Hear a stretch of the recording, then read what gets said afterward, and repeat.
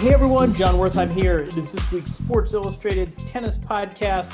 Just a quick whip around this week of tennis talk. Jamie is here. Welcome, Jamie. Nice to reconnect with you. How you doing? I'm good. How are you? I'm pretty good. Bit of a crazy week, but the tours have left the United States for Europe. We are now in the throes of clay season. We've got sort of a lot of swirling issues. I figured we would just use this week to kind of orient ourselves and figure out where tennis is in mid-April in this 2021 AD. What do you think? Yeah, it's a good place to start because we've got tennis happening. We've got, tournaments that just concluded. And of course, the French Open, which is the next major on the calendar, was pushed a week later. So the timing of everything again this year is being shuffled a bit. So it's interesting to see, particularly with certain players who have either taken a longer layoff than normal, or they're just playing back-to-back tournaments. It's interesting to see how all of the players are handling everything differently. So why don't we start there? I mean, I think that's a good point. I think there's sort of a bigger existential question that 6 months ago we were wringing our hands and should tennis come back and how should it come back? And even at the start of the year, there was discussion about the Australian Open and the 14-day quarantine. I mean, I feel like we've happily moved beyond that, but I still think there's some, strange times, and we've seen some players really struggle. And I wrote this week, tennis accommodates a wide diversity of physique, which is one of the great virtues of the sport. And you have, a guy in the top 10 in Diego Schwartzman who is maybe generously 5'7". You've also got players that are almost 7 feet tall. You've got players with much different body types, but I think we're also seeing that we have different players with different psychic makeups. And some players are playing through this pandemic quite easily, sort of going from event to event. I'm thinking, Rublev and Tsitsipas and a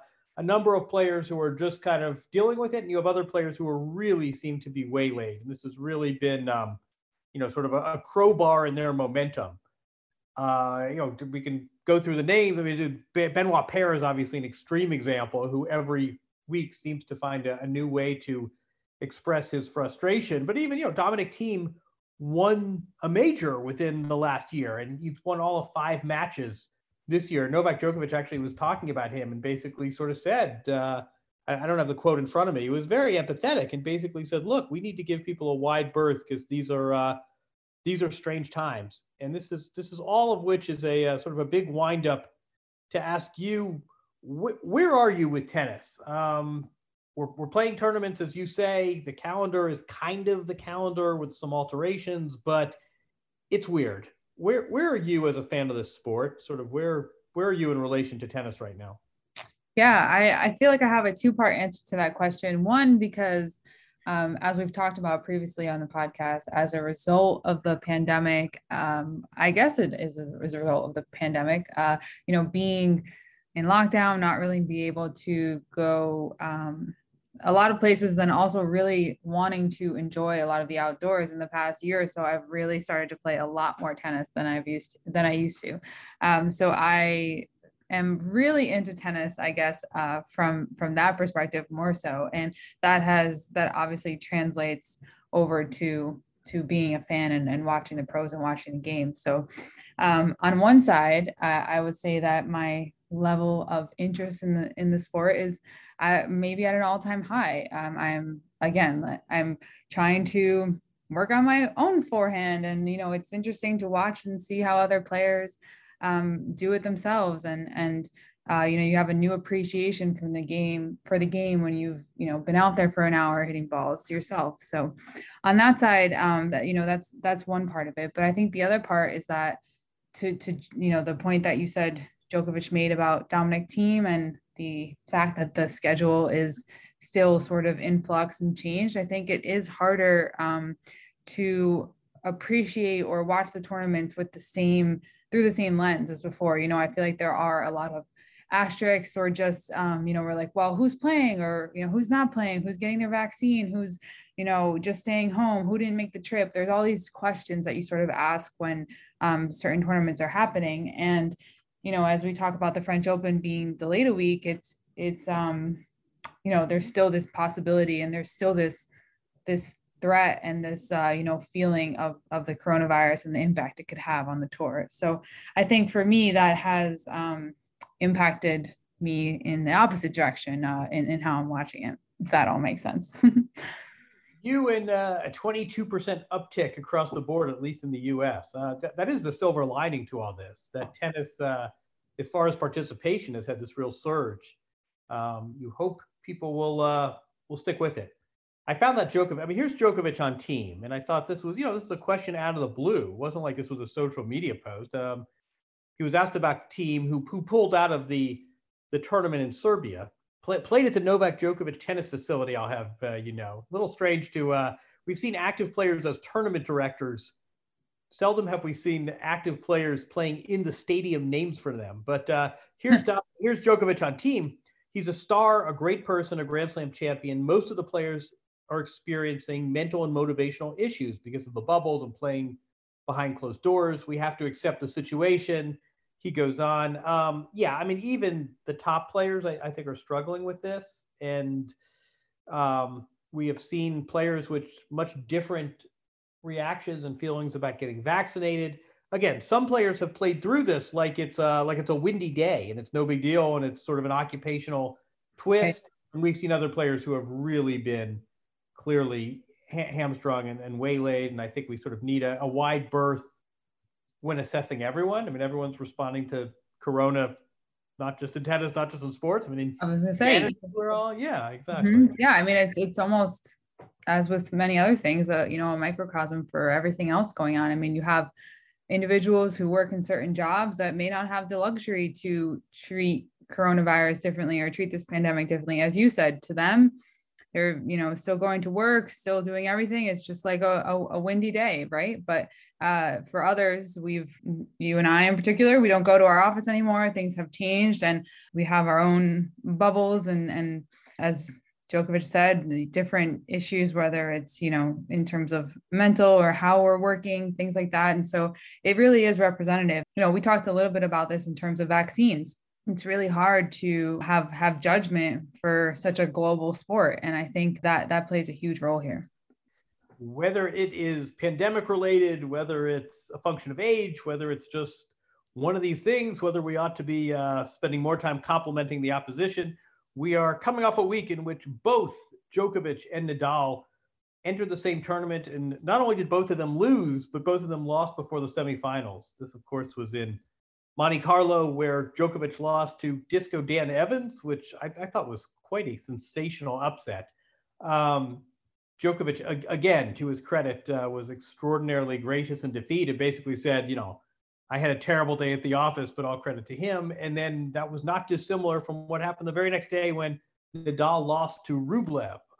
So we're coming off a strange week in which both Nadal and Djokovic lost in a tournament that combined they'd won, 14 times, I think it was. What do we make of them? How much are we worried? Where do you see, we always play this game every year where one of them loses and we say, oh, is it time for a new champion at the French Open? I don't think we should necessarily be prepared to go that far, but Jamie, what do you think of a week in which both Djokovic and Nadal lose at a non-major? What do you think of that? Yeah, I immediately go to the activity tab, on their player pages. If you look back through the years, when was the last time these players, barring injury or something serious, that the only two, what is it? It's nearly May here. The only two tournaments on their activity log for the year are the Australian Open and then all the way to April for Monte Carlo. So for me, that long layoff, that not playing in a tournament after a while, we've all heard of the rust and, shaking off everything. And to me, I am not necessarily worried. It's been a really long time since they've played. I think a lot of other players have the opposite. So we talk about these difference of how people are organizing their schedules and the decisions they're making about the tournaments they're playing, I'm not necessarily worried. And I think we always talk about this specifically for Nadal, ahead of the French Open. I do not worry so much about his pre-lead up results leading up to Roland Garros. He's dominant there, and I don't think it matters. And I've said this in the past, but I think he actually sometimes benefits from a loss or a few extra days between starting his campaign in Paris than, if he continued and won all the way through for a lead up. We've seen both happen, and we've seen him win, in Paris every time. So I'm not concerned. Like clockwork, Jamie, as you were speaking, I have an alert that he has defeated Nishikori in 3 sets in Barcelona. So onward we go with Nadal. So I did a week with Tennis Channel on the shows with Steve Weissman and Chanda, and I was really struck by this Charleston 2 result, as we're calling it. This was sort of the tournament that followed the conventional Charleston. Much different type of draw, much different prize money.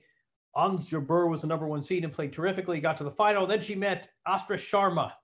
Do you know much about Astra Sharma, Jamie? Because you're forgiven if you don't. She is still, even after winning the title, ranked outside the top 100. But I want to spend a minute here with a player I really grew to admire. Do you know much about her? I don't, and I was going to ask you about her. I know that she is, yet another first time, WTA title winner here, which we've come to see a lot of on the women's side, but tell me more. She went to Vanderbilt to play college tennis. I don't know if you remember, we had Jeff McDonald, we had the Vanderbilt coach on maybe 18 months ago or so on Right. the podcast. She was born in Singapore. She has sort of Asian and Australian background. She goes to Vanderbilt. She's pre-med, and she has some injuries, and her game just kind of starts to click once she gets healthy. She's a very fun player to watch. She's athletic. She's almost 6 feet tall. She has this great kick serve. And she was, I thought, so A, entertaining, B, just kind of lovely. There was a minute, I don't know if you can, when in the previous event, when the umpire, the chair, lost track of the score, which is, I would say, if not unforgivable, a very strange offense for an official. Right. And Astra Sharma handled that with a fair amount of dignity. She took the high road. She came back. She wins this event, her first title. She's still ranked 120. So it's not as though she hops on a plane, goes to Stuttgart, and starts playing main events of WTA. But I thought, it was just sort of a real focus on a player who I thought was very easy to like. I think it's nice to see college tennis getting yet another pop. It's nice to see a player with an all-court game. She plays a lot of doubles. She serves and volleys. She's athletic. She's got a lot of variety. She's coached by David Taylor, which probably not coincidentally, fellow Australian, but he also coached Sam Stosur, who their games are not dissimilar. But it's just one of these reminders that there are a lot of really special players and special people out there, and they're not necessarily on the Serena, Roger, Rafa, Novak celebrity track.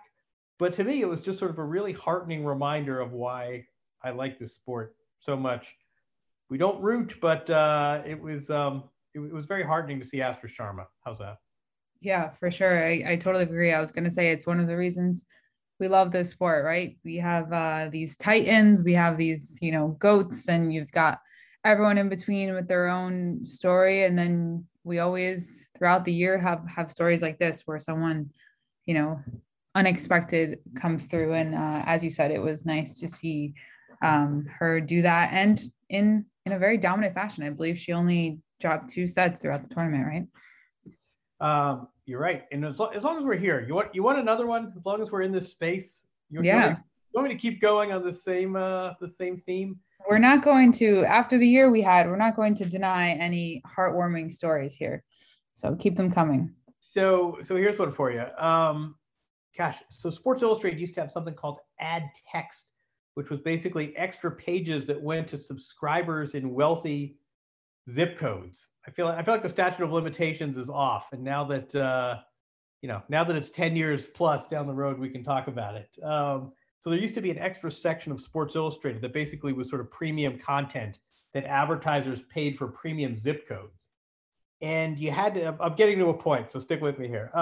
You needed stories to fill those extra pages. And for those of us that were younger, it was a great chance to, so you weren't going to write the Super Bowl, but this was a great chance to just do some writing and get out on the road. Jeff Pearlman and I sort of feasted on these stories and often talk about how much fun they were. I did a story, gosh, I mean, this must have been easily 15 years ago, on a young man in Florida who had a state ranking in tennis, golf, and chess. And his parents were refugees and then were immigrants from Africa, and they'd settled in Florida, and they had this remarkable son, Sekou Bangura.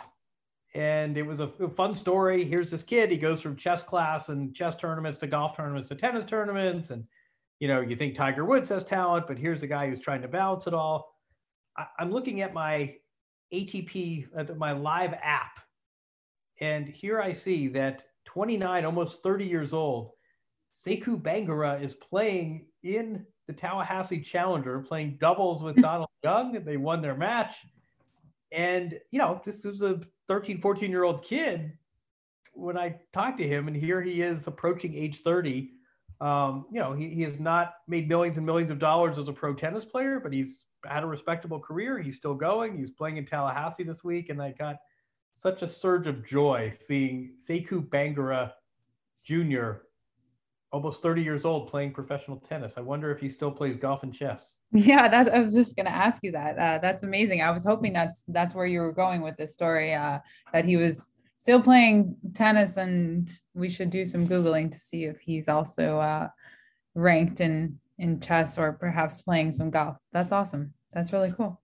That's my story of the day. Last week we had a podcast with Andrea Gaudenzi. I don't know if you had a chance. I know. Thank you very much for your editing prowess and handiwork. I don't know how closely you listened, but I did want to circle back on that. I've gotten a bunch of mail, and I wondered if you, Jamie, had thoughts. Yeah, I mean, I thought it was an interesting conversation. I know I felt as if you pulled back a little bit on pushing on certain issues, rightfully so in the conversation, as to not, drag on certain points. But I thought he had a very interesting perspective. I think his journey, and what he's been through and where he's worked and his experience as a tennis player, I think is very interesting. And he brought, he brought a lot of interesting points to the table. I'm not sure the Spotify analogy fully applies there. And there were some things that I wanted to, question or ask a follow-up question on, but I thought it was an interesting conversation for sure. And, it's an important one to have. I think we don't normally hear from people in his position often. So I was glad that we got a voice like that on the podcast in between some of these others. I don't know if you saw a few days ago, the story crossed about the PGA Tour was going to have a bonus pool, and they were going to basically distribute this bonus pool among the players that drive attention. So this wasn't going to be about who won the most points and who won the majors and who had the highest, who had the highest rankings. This was going to be about things like Google search and which players drove television revenue and which players drove viewership. It was sort of a marketing bonus pool of $40 million to split among players. And I read that and I wondered if that doesn't get us to a place where we can combine these tours, which everyone agrees we ought to do. We can get over the stupid issue of equal prize money, where in the grand scheme of things, it's not that much money. It's the right thing to do.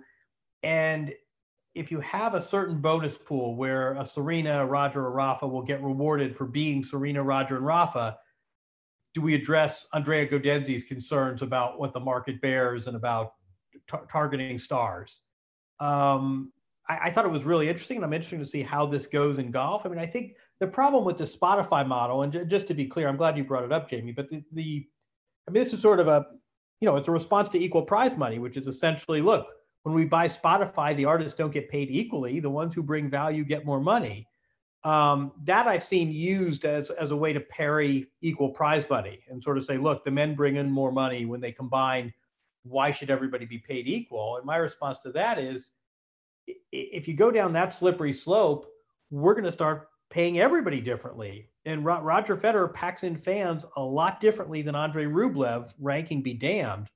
Then we're just going to have an all-out popularity contest. Right. So I wonder if this bonus pool doesn't sort of solve this problem. Serena gets paid extra because she's Serena. Naomi Osaka gets paid extra because she's Naomi Osaka. It gives players an incentive to market themselves. If they don't get penalized. If you want to be Pete Sampras and Steffi Graf, you're entitled to. You just won't get this bonus money. And this is a way we can address concerns about the market. The stars get paid, and we can get on with this business of going to market with one product and not 7 or 8. How's that? Yeah. I mean, I think that's the key. I think the biggest point and, takeaway from that conversation, just overall, is that, you guys mentioned it's, we're playing the men and women playing the same tournaments. The calendar is the same. It's the same product. And as you always say, someone who is a fan of Serena Williams is not asking who the Spanish player is. They're not asking who's this Djokovic guy. It's not like that. And so I think that's the biggest strength for this sport. It's just a matter of, as you guys talked about, trying to figure out the best way to combine them and ultimately monetize and grow the sport, which is, of course, what everyone in his position and other, top execs are trying to figure out. When I first started covering the sport, not all the majors paid equal prize money. And Wimbledon had this, it wasn't even based on data. It just seemed so arbitrary. And the women were paid something like 94% of the men. So I'm trying to get my math right. Well, Amelie Mauresmo wins Wimbledon and makes, whatever, $1 million. I don't think it was that. But, Amelie Mauresmo wins and gets $1 million, and Roger Federer wins and gets $1,060,000. And I'm just thinking in 2021, from a read the room perspective, any event at which men and women are competing simultaneously, as you say, they're essentially interchangeable. The TV coverage toggles back and forth without paying any mind. You have officials working for the same players. You have, match A is Serena Williams, and she's followed by Rafa Nadal. The court assignments are men, women. The notion that they would be paid anything other than equal is so wildly tone deaf, is so begging to incite controversy, and so just sort of at odds with where we are right now. I just can't see, even if you didn't believe that men and women should be paid fairly, and even if you bought this sort of best of 5 nonsense, and even if you sort of just strictly from a PR perspective, I can't imagine how you would be out there advocating for this. And I also think if you just get past this stupid threshold issue, the whole business model opens up. And then we can talk about efficiencies on the website like Andrea Gaudenzi did. And then we can talk about, why did the WTA and the ATP negotiate separately with Tennis Channel and ESPN? Go to market as a consolidated product. I just think once you get past this stupid issue, which is really sort of outlived. It's embarrassing we're even having this discussion. Once you get past that and you get some of these sort of dinosaurs to come around, the doors open up. And it's just, from where I sit and having seen this for 20 years, it's just maddening that this is what's holding the sport back in 2021. Right. Anyway, that about does it. I've actually got to do some 60 minutes audio stuff, so I've got to run. We got through a number of topics. Hopefully next week we will have more matches and results. We may have titles for both Nadal and Djokovic who are in action this week. We may have results for neither. Roger Federer released his schedule. Not a lot of Serena Williams and/or Naomi Osaka news. Keeping with our theme, Jamie, of a strange year, the 2 most marketable female players have been awfully quiet since Australia, but we'll hopefully see some reemergences in Europe and in Paris in particular. Yeah, I was gonna say, so it goes this season, and I think we'll see this sort of play out over the next few years, truthfully, as people continue to find their comfort levels and vaccinated, not vaccinated, different personal life things that may occur. I mean, there's a lot of factors. So I think we'll be seeing the impact of, the pandemic and everything on the schedule and on player decision making for a long time to come. But we've still got a good chunk of the year of tennis, and we're turning the corner into the the busy season, I guess you can say. So we'll see how it goes. Yeah, the other thing we didn't mention and will in coming weeks is Tokyo Olympics, which is just when this year necessarily need more wrinkles. We have that to contend with as well. All right, that does it for this week. Always a pleasure, my friend. Thank you. Thanks for joining. Thanks for your producing, and we'll do it again soon.